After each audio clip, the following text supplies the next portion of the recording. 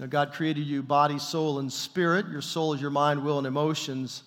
And we've talked about how all throughout the course of your lifetime you experience various events. Some of them may be traumatic for you. Some of them may have been very hurtful and painful. And so we likened it, you stuffing rocks into a backpack. Now, I had a little backpack for the last several weeks, but Norm Miller gave me his backpack. This puppy's about as big as I am, right? So this is probably more realistic about what you carry around on a day in and day out basis of the rocks that you have collected over the years that you have placed into your backpack that affects your everyday life.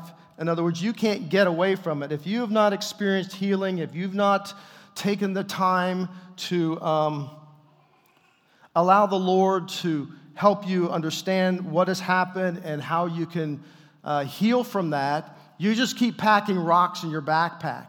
And as we have said throughout the course of this series, everybody around you will feel the effects of what you put in here. Because you cannot contain toxic hurt into your soul. You can't contain it there. It leaks out. It spreads into your emotions. It spreads into your thoughts. It spreads into your words, your actions, day in and day out. And so everybody around you becomes the recipient of that toxicity that may be just kind of hovering within you. So today we're going to talk about, again, your thoughts and how they really do matter. So there is an outline in your bulletin, and I put very few fill in the blanks because I didn't know if we'd have screens this morning.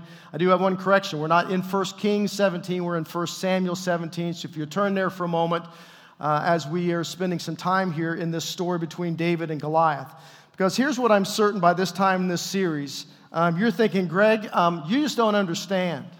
All right? I know that I need to have healing take place in my soul and where there's just trauma and hurt and pain, and I just can't seem to unload it. You don't understand because I've done everything I know how to do.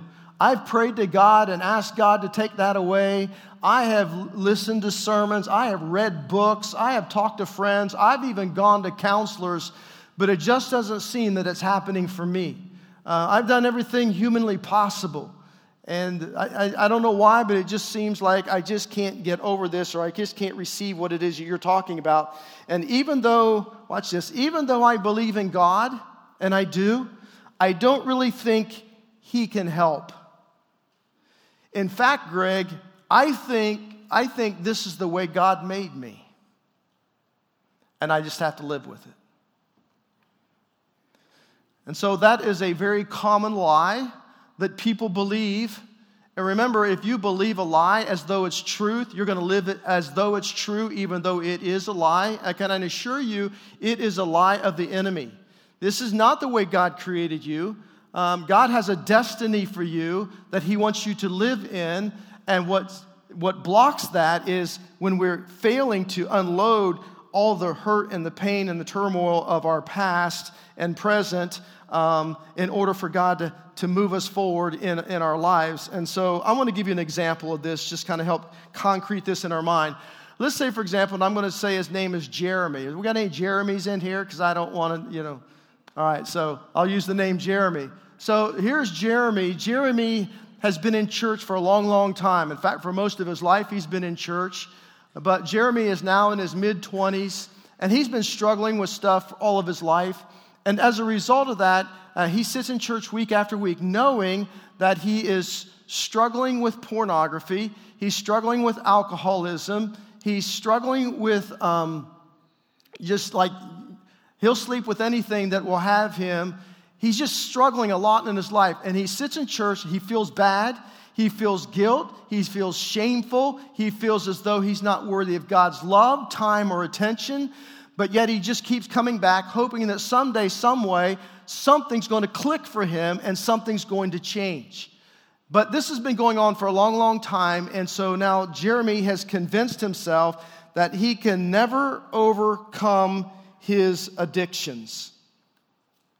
And so he's heard sermons on God's love and healing and God's freedom, but frankly, he's anything but free. And he's tried in the past to break these addictions on his own, only to become frustrated. It might work for a little while. He may have gotten by for a month or two, or maybe even a little longer than that. But he finds himself lapsing right back into the same old ways of life, and it's just the same old cycle. So in his mind, he is unworthy of God's love. And again, he just feels shame and guilt and this sense of self-condemnation. Right? So he knows this is going on inside of him, and he's fearful that somebody else is going to find out. Now, here's what I want you to know about most religious people. Most religious people do not feel free because they are caught in one of two traps. I call it the performance trap and the pretending trap.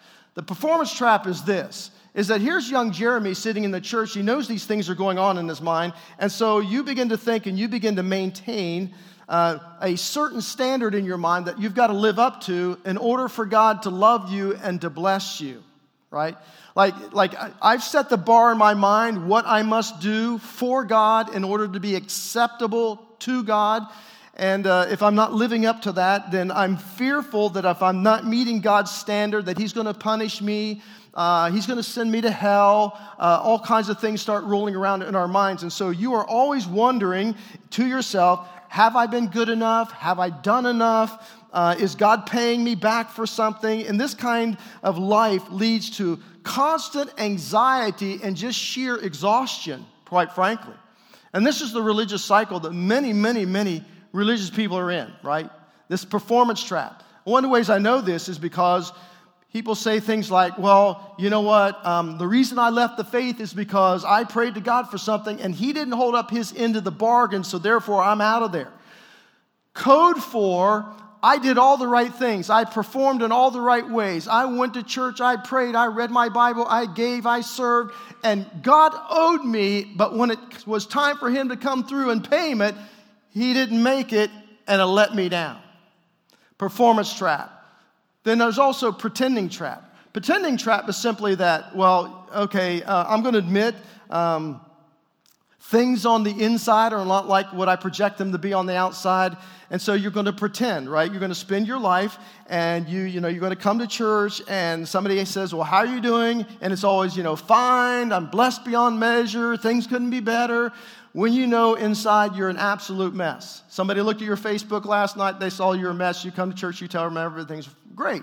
And for some of you, husbands and wives, especially when you have small children, I know how it is getting ready in the morning. It's stressful, and everybody's nerves are on end. And you, on the way to church, you had this big blow-up fight with each other. You get on the parking lot, and so you come through the doors. The greeter says, "How you doing? Glad to see you today." "Oh, wonderful, fine, blessed, couldn't be greater." Nothing could be further from the truth. And so we feel like we have to pretend, because if anybody really knew what was going on inside of me, I don't think they could handle it. And so rather than being a community of authenticity, we become a community of pretenders for fear that someone would find out what is really going on inside of us. So we're always trying to maintain an outward look while our inward impulses are actually out of control. Now, knowing this, we think to ourselves, you know what? There's just no way I can change, right? I've been there, done that, tried that, didn't work, it's over. This is what I call a self-limiting belief. So let me go back to my example of Jeremy. So if I were to say to Jeremy, you know what?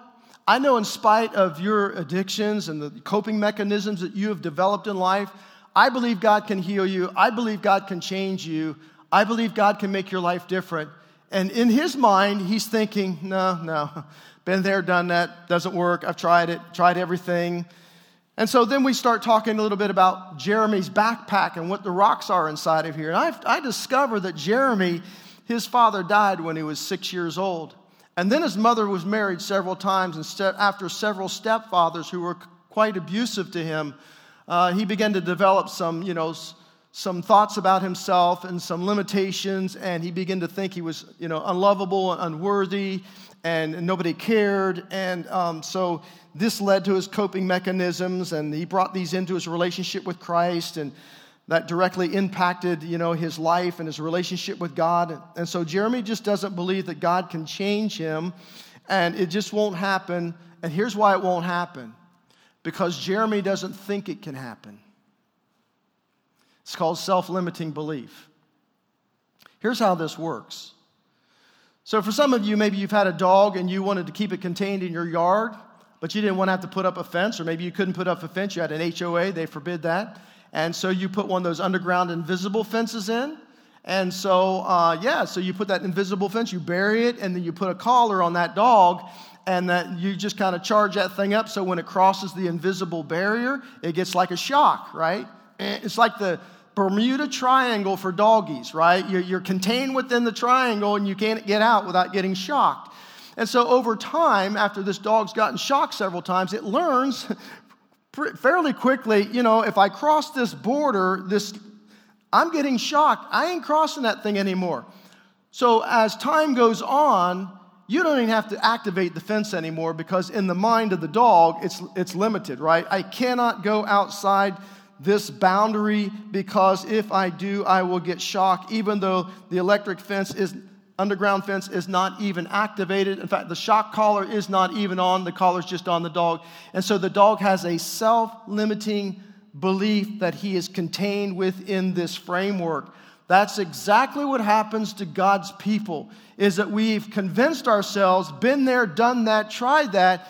Therefore, your self-limiting belief is cannot happen, will not happen. I guess this is just the way it will always be. It's the way God made me. I run into this all the time. I've been pastoring for 30 years. I've talked to a lot of people. And you know what? This is exactly what your enemy wants you to believe, who is Satan. If he can keep you contained within his self-limiting belief that cannot happen, won't happen, will not take place for you, he has got you right where he wants you. And you will always be living under this self-limiting belief. That's a lie of the enemy that we have accepted as truth, and as long as we accept it as truth, we will live as though it were true, and you will choose then to live within the boundaries of the performance and the pretending trap. Christians are great at this. Spectacular. The truth is, you may have some very valid reasons for feeling the way that you do, and you do. You have gone through some things that nobody deserves to experience in life, and perhaps you're physically, verbally, sexually, emotionally abused. Maybe you have struggled to deal with a chronic illness or an irreparable physical problem. Sometimes people take advantage of you in many different ways. And so, but if you want to live in the context of God's destiny for you, you cannot use your past emotional wounds as an excuse for making poor choices today. Right? That's never the way God has designed it for you. You may have deep scars from your emotional wounds, but you don't let your past determine your future. You can't do anything about what has happened to you in the past, but you have full control over choosing what you face and the way you face it in front of you. So, this is going to require getting emotionally and mentally healthy. We've talked about the emotional side. We started on the mental side last week. And so I want to give you a couple more steps this week on the mental side and finish it up next week. Here's why this is so important. Is because, remember, this is your first big idea, fill in the blank. Your life is always moving in the direction of your most dominant thoughts. And if your dominant thoughts are that I'm just filled with guilt and shame, and God doesn't love me, and I'm not worthy, and I can't change, and nothing's ever going to be different in my life, and on it goes. So you have all of these negative thoughts rolling inside of your mind. You can't have negative thoughts rolling inside of your mind, some 50, 60,000 thoughts a day, 90% of what you had yesterday, and your life move in a positive direction. Just can't happen. Because your thoughts is what directs your life more than anything else. There is a war that is raging in your mind. Your mind is a battlefield, and life is won or lost right here between your temples. That's where the battle is raging. Your enemy knows that. He knows that if he can control and manipulate how you think, he will be able to control and manipulate your entire life. Our thoughts determine our emotions. We feel exactly the way we think. That develops into attitudes and actions and self-image. And so if you just dwell on depressing thoughts all day long, guess what? You can't help but be depressed, right? If you just gravitate towards negative thoughts all day, you can't help but gravitate towards negative people. Again, you get hurt, you suffer trauma, there's physical pain, there's emotional pain. Your thought processes as you make an interpretation of that pain, and most likely you will develop lie-based thinking because the enemy interjects in your life at that moment in time, and he's going to set your thought processes in a pathway that's always going to default towards the negative side of things. So last week I gave you an audit test. Do you typically think about worry or peace or negative versus positive or bad versus good? I mean, those are your default thoughts. That's the pathway that's been cut in the trenches of your memory banks. And so immediately it drops into your subconscious. So now, for example, as you know, my father left when I was young, and so there was that sense of rejection. That's the basis upon which, and I understand this, it is the platform upon which the enemy directs my life or seeks to. All right? So when you have a sense of direction, you have a sense of rejection, there's a sense of unworthiness and being unlovable and all of these things. And so if I'm constantly thinking that in my mind, and on a scale of 1 to 10, I'm already pegged on a 9, and somebody says something to me that I detect as a sense of rejection, whether they meant it like that or not, it does not matter. In my mind, that's what I'm hearing, and therefore I'm shoved on a 10, and now I'm having all those feelings all over again, right? And so I'm living on the basis of those feelings because, watch this, I will take those feelings and put them in the driver's seat of my life and let them guide and direct my life because my life is going to move in the direction of my most dominant thoughts. That affects the way I feel. So when we come to David and Goliath, we see that Jesus, this epic battle between David and Goliath, is that Goliath is representative of the armies of the Philistines. Goliath is over 9 feet tall. He's a giant of a man. I saw on America's Got Talent, there was a guy on there the other night who was, he was 7'9", right? 7'9". And when he stood beside everybody, else on the stage, they looked like they came up to here on this guy. Can you imagine? So Goliath was like 2 feet taller than that guy. This guy is mammoth in size.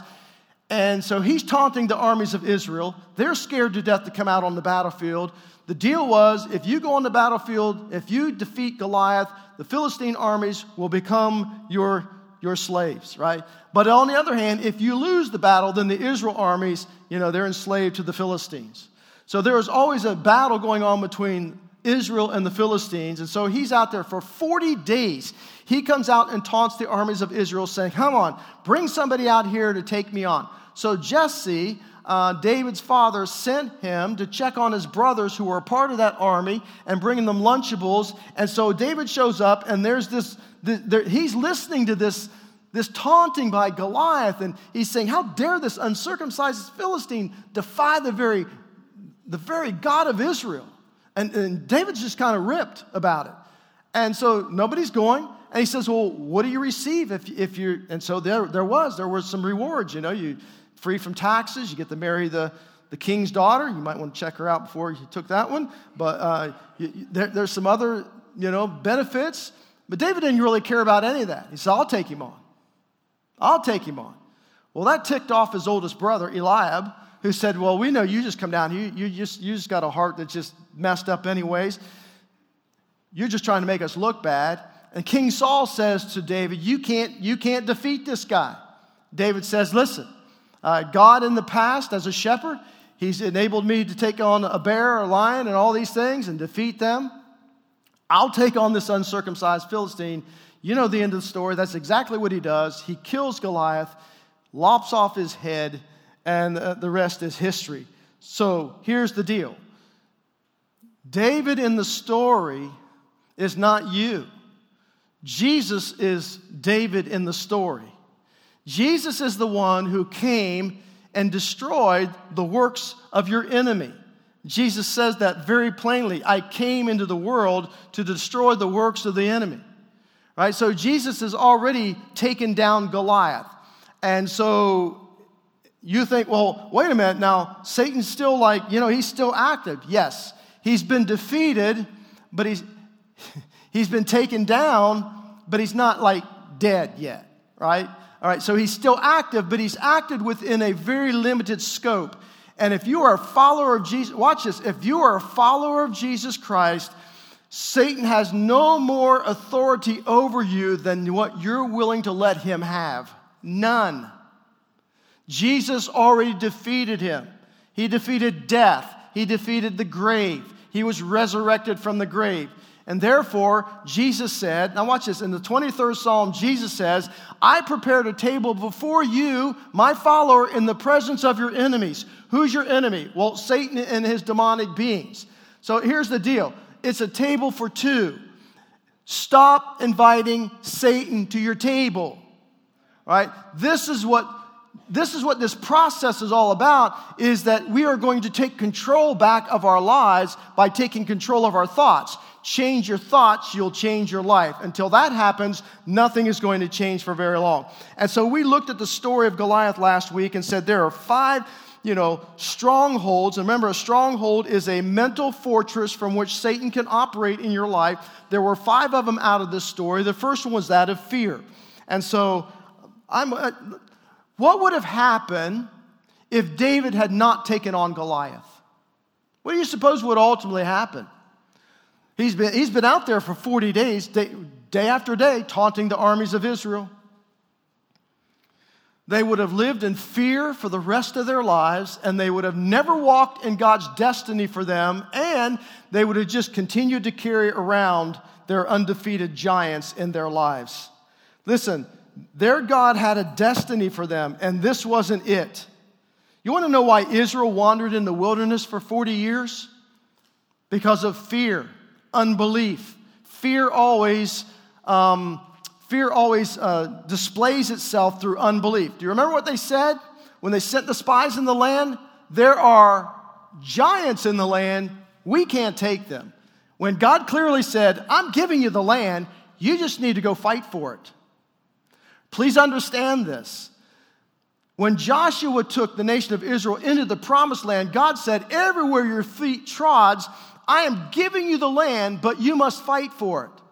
Jesus, your David, has already taken back the property, the land, what the enemy has stolen, but you have to show up and fight for it. But fear will keep me from doing that if I'm not careful. My oldest daughter was learning how to swim. I mean, she was really afraid of water. And, we had a couple in our church that had their own swimming pool. And so she's on the side and I'm in the pool. And we're in the 3 feet in, okay? So Stacy's little and I'm saying, come on, just jump in Dad's arms, jump in Dad's arms. Now she's looking at me and she's thinking, well, up to this point, he's been pretty reliable. But I'm just not sure if I can take that leap, that plunge. Now, here's what I knew. If she didn't take the leap off the side of that pool into my arms, she would have lived in fear of that for the rest of her life. She would have never known what it was like to cast herself into her father's arms and know that she was going to be caught. And she finally took the leap. And then the next one became easier and easier and easier. And it's like, Dad, get out of the way. I'm jumping in, man. I was like, I'm going head first. Right, so this is what's happening here. This is what happens in your life. Fear has cousins called anxiety and worry and stress and tension and all these other things. Faith is always the antidote to fear. When King Saul said to David, hey, you can't take this guy on, and David rehearsed how God had delivered him from the hand of the lion and the bear. Look very carefully in 17 verse 37 what David said.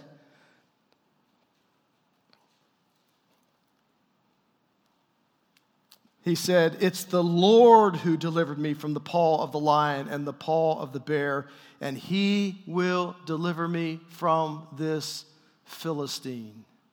Who delivered him? The Lord. He had already put his trust in God before. He knew that God was more than adequate to take out this Philistine. Number 2 is the platform of rejection. Rejection has cousins like insecurity and low self-esteem, low self-worth. Rejection says, you're not smart enough, you're not pretty enough, you're not talented enough, you're not wanted, and so on. And then there's comfort. Remember, we talked about that. Comfort wants to stay safe and secure. Armies of Israel, they didn't want to risk anything. They could just go back to their tent and have lunch and take a nap, right? So they'd probably get back to their tents and kick back in their lazy boys, right? Notice we call them lazy boys, not risky boys. Now, nobody wanted to risk anything and go out on the battlefield against Goliath. They just wanted to remain in comfort. The armies of Israel, watch this, they would never know nor experience what David came to know and what David came to experience because they refused to step out on the battlefield. Here's what most people do. When you're confronted with this is what you need to do to unload your backpack, you will either fight or you'll flight. You'll just run from it for the rest of your lives. Whether it's fear-driven, whatever it might be, or you just don't want to deal with it. If you want to have victory, you've got to get into the battle. The next one was anger. It might be a platform for you. It's rooted, remember, anger is a secondary emotion. It's always rooted in something else, like disappointment, frustration, whatever it might be, and then addiction. And so, we can be addicted to anything that we don't think we can live without. So here's the steps of action. We said, I challenge you this week to think about what is the stronghold that you battle with the most. And all you got to do is listen to your self-talk, right? So if you listen to your self-talk, it will very quickly bring to the surface the stronghold that you battle with in your life because you keep rolling that over and over in your mind. Do you know the Bible says that life and death is in the power of the tongue? That includes your self-talk, right? If the only things spinning in your thought life are negative things, it's going to kill you. It's going to take the life right out of you. And you're just going to get into this pretending, performing track in your life, and nothing good comes from that. You're going to think things like, well, I'm never good enough. My past is too bad. I'm not smart enough, talented enough. I can't trust anyone. And so your brain maps itself around those things, and that's not what God wants. God wants to what? Transform your life through the renewing of your mind. That's what Romans 12:2 says. Don't be conformed to this world. Stop thinking like the world thinks. God wants to transform your life by the renewing of your mind because that's the only process by which that can happen. So I said the second thing was you want to take that thought captive. This is out of 2 Corinthians 10, which simply means write that thought down. It's amazing how it looks different if you put something on paper. All right, these are the things I'm struggling with. These are the strongholds I have in my thought processes. These are the negative things I'm thinking about myself. These are the negative conversations I have in my mind, and they're rolling over and over, and you start listing those things out. Another reason why you need to write it down is because you want to find a truth that combats the lie that you've been thinking all of your life. All right, this is so essential. Someone asked me once, hey, Pastor Greg, would you pray for me that the spirit of lust would be removed from my life so I won't struggle with it anymore? I said, no. He's like, what? That would require God removing your brain out of your body and putting a new one in there. God wants to do that, and it's the process called a renewing of your mind, and the renewing of your mind is your responsibility. I had somebody just this week I was talking to on the phone. He wanted me to pray for him, and so I prayed for him, and then he wanted this to pray for, and I prayed for that. This went on for like 15 minutes, and then finally he says, hey, you're the pastor. Why don't you just keep calling me and giving me God's truth and renew my mind for me, because that's what you're supposed to do. No, that's not my responsibility. You're responsible for renewing your mind. I can give you truth to help you in that process, but it is for you. And so this is why most counseling never works, because you know what people want? People go into marriage counseling. Hey, just give me one quick 1, 2, 3 step. We can map this out in about 30 minutes and get our life on track again. How well does that work for you? And so couples try that, and it doesn't work well at all because they've never changed the way they think about themselves, about God, about the relationship. You can run off to Hawaii and have a great time, wonderful time, and change your thoughts for a little bit, but then you come back and you're looking at the same old person and the same old scenario and the same old thought processes. It just doesn't work. Most people never change, and here's why. Because it takes work. It takes work. It doesn't happen automatically. It could. Sometimes there are areas of my life, a couple areas of my life that God supernaturally delivered me from, but most of the stuff that I've had to deal with throughout the course of my life, and I'm still dealing with, is because I have to work at it, and I may take 3 steps forward and 2 steps back. So here's the third step in this process, is you have to identify the source of your thoughts. Remember, we talked about the fact that you may think up things on your own. Satan may be interjecting thoughts in your mind. Holy Spirit may be interjecting thoughts in your mind. How do you know whose is whose? Right? This is very, very important. Here's my little statement. When you identify the source, you can change the course of your life. All right? I think that it's not a question of so much where do my thoughts come from as it is to who do they come from. So I want to help you to map that out and kind of separate that. When you don't know where your thoughts are coming from, you just hang on to all of them and you accept them and take ownership as though they're your own. So when you try something and you fail, for example, and you say, I'm a failure, now you've identified yourself as a failure. That's your identity. That's what you're accepting that you are. That's not what God says.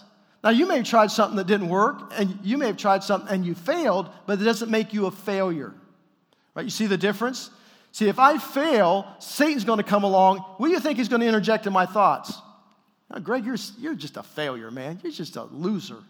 You never get anything right. Nothing ever works out when you try it. Right? Because if he can beat me down with those thoughts, I'm done. So you're answering the question in identifying the source of who told you that. Remember Adam and Eve back in the Garden of Eden? All right, so Eve listened to the voice of Satan and responded by ignoring the boundaries that God had set up in an act of rebellion. So Adam and Eve, the Bible says, they immediately tried to cover up their sin by sewing fig leaves together and covering themselves and hiding in the garden. And then the Bible says that God shows up and says, Adam, where are you? And Adam responded by saying this, I heard your voice in the garden, and I was afraid because I was naked and hid myself. And God responded by saying, who told you that? See, this is what God wants you to understand about the source. Who told you that?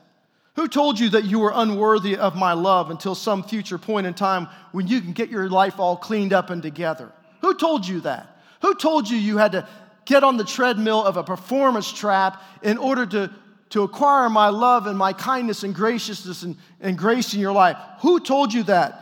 Your condition can't be forgiven because of that one sin that you did and that you're still struggling with because you just haven't been able to overcome it yet. Who told you that the way you look is abnormal because of a feature in your life that society deems as unattractive? Who told you you didn't have the skills and the gifts to pull off what it is I'm asking you and calling you to do? See, there are all kinds of questions that we have about ourselves. There are negative thoughts in our minds, and God would simply say to us, who told you that?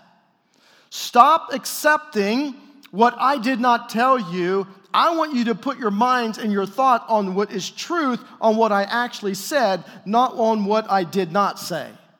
Satan wants you to focus your mind on what God did not say so that he just keeps you all tripped up and you're constantly in this performance trap, pretending trap, exhausted and just like, okay, I'm done, it's over with, I give up.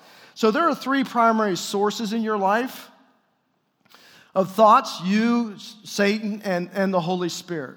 So I don't have time to read the passages. You can read them later for yourself. But in Galatians chapter 5, Paul gives a passage of Scripture where he says, listen, this is the works of the flesh. Now, the word flesh doesn't mean your physical body in that passage. It's the old thought processes, okay? It's the old lie-based thinking that's causing you to feel a certain way and to act a certain way. And he says, now here are the things of the Spirit and what happens when he's speaking and when he's having input and you're thinking his thoughts and on his truth. And he makes a comparison. So we read that passage. This is not about losing your salvation, but seeing more of the presence and the activity of God in your life. So on your outline, you notice I said what Satan plants is always fear-based. What the Holy Spirit plants is always faith-based. So let's look at the comparison. Lust versus love. Lust is all about what can I get from somebody? What can I get from you, right? Love is about what can I give you. Love is a verb. Love is an action. It's based on, not solely on emotion. When I pledged my love to my wife on the day that we got married, I was making a covenant relationship. I was pledging my love. And so, as I shared with you before, relationships go through different feelings. Like at first it's euphoric, you just got these ooey gooey feelings and nobody can do anything wrong and you just love everything that each other do. And then you get married and then you begin to discover each other and then you begin to see the things you didn't like so well. And then you're just exhausted, right? You're exhausted trying to live with them and their attitude. And then if you're not careful over time, it's just endurance. Like, I'm just going to endure the relationship. We're just going to stay together because of the kids. We're just going to stay together till they, and then it's just, can I ever reach the stage of enjoyment with just sheer enjoyment of the relationship? Well, it depends how you see love, right? So love is not an emotion, it is a decision. That's why Jesus could not command us to love someone, because you can't command, if it was just an emotion, you can't command an emotion. All right, I can't say to you, hey, love me. You're like, I don't even like you. What are you talking about? So, but you can command an action. So, where are what are your thoughts? Where do these thoughts that you're having about yourself, where does it fall on this continuum? What about jealousy and envy versus joy?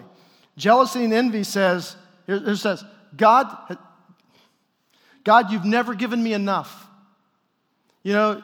Everybody I look at, they've got a better car, better job, they're smarter, they're better looking.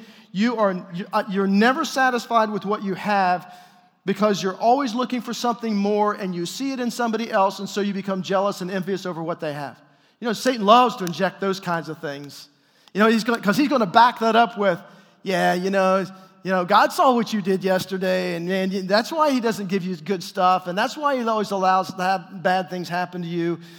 And so joy is on the opposite continuum of the continuum. Joy transcends our circumstances. Joy is that I have joy because I know that God is always at work in all my circumstances.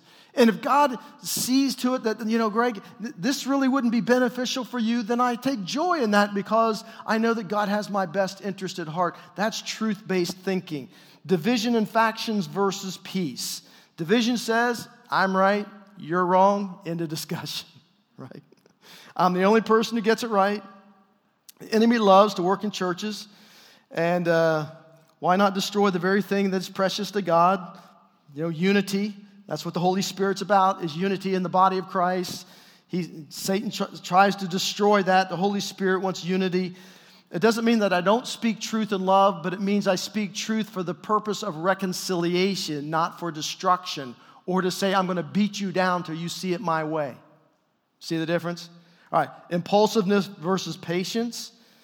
Impulsive, you know what impulsive people do? They make poor decisions, right? If you're impulsive, you go out and buy things impulsively, and then it's like, crap, how am I going to pay for this? And you make bad decisions. Here's what Satan does. He wants you to make a decision in a hurry, impulsively, because he knows it's not going to be the wisest or the best decision. As opposed to, what's the Holy Spirit want? Patience. Man, wait for God's timing. It may be that God wants that for you, but the time just isn't right yet. And so we always, we want to be patient. And I know everybody says, don't pray for patience. No, God will be. Hostility versus kindness. You get that one. People are hostile as opposed to being kind. Hatred versus goodness. Listen, self-hatred is never from God. Ever. If you're having thoughts of self-hatred, that has never come from your heavenly Father. Jesus died for you, not so that you could hate yourself, so that you would know that your new identity is you are a child of the living God, and he has no hatred towards you. Jesus took the wrath of God on your behalf on the cross at Calvary, and therefore he took it and he absorbed it all. God is not against you, God is for you. All right, so goodness, man. Goodness is from the Spirit. Self-ambition versus faithfulness. Self-ambition is what? All about me. It's all about me. All about me. So there's all kinds of self-ambition, like self-will instead of God's will. I want to be in charge. I don't want to let him be in charge. There's self-glory. I want to get the credit. I don't want God to get the credit. Self-gratification. I prioritize my life around my own pleasures and comforts and not the will of God. There's a self-righteousness. I'm trying to be good enough to distinguish myself and earn my acceptance for God. Self-sufficiency. God, hey, I can take care of this. I don't need you, right? Quarreling versus gentleness. You're always upset at your sister because of what she said and what she did, or your mom or your kids or whatever.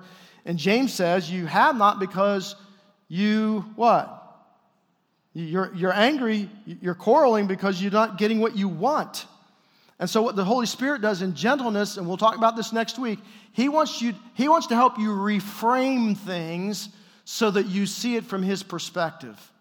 And when you learn to do that, man, that is a deal breaker right there. Man, chains begin to fall off of you and your mental processes when you learn how to reframe. We'll talk about how to do that next week. And then last, lustful pleasures versus self-control. Lustful pleasures here is not about sex. It's about, this is what I want, this is what I have to have in order to be happy in life, to be satisfied in life, to bring fulfillment into my life. And self-control is about self-discipline. It's about not being impulsive. You heard about my battle with infomercials, right? So, not a lot of self-control there.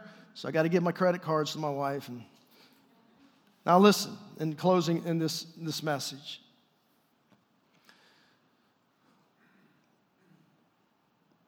When Satan is seeking to speak to you, he always comes at it from the basis of condemnation. He just wants you to feel bad about yourself. And he makes it so broad, there's nothing you can do about it.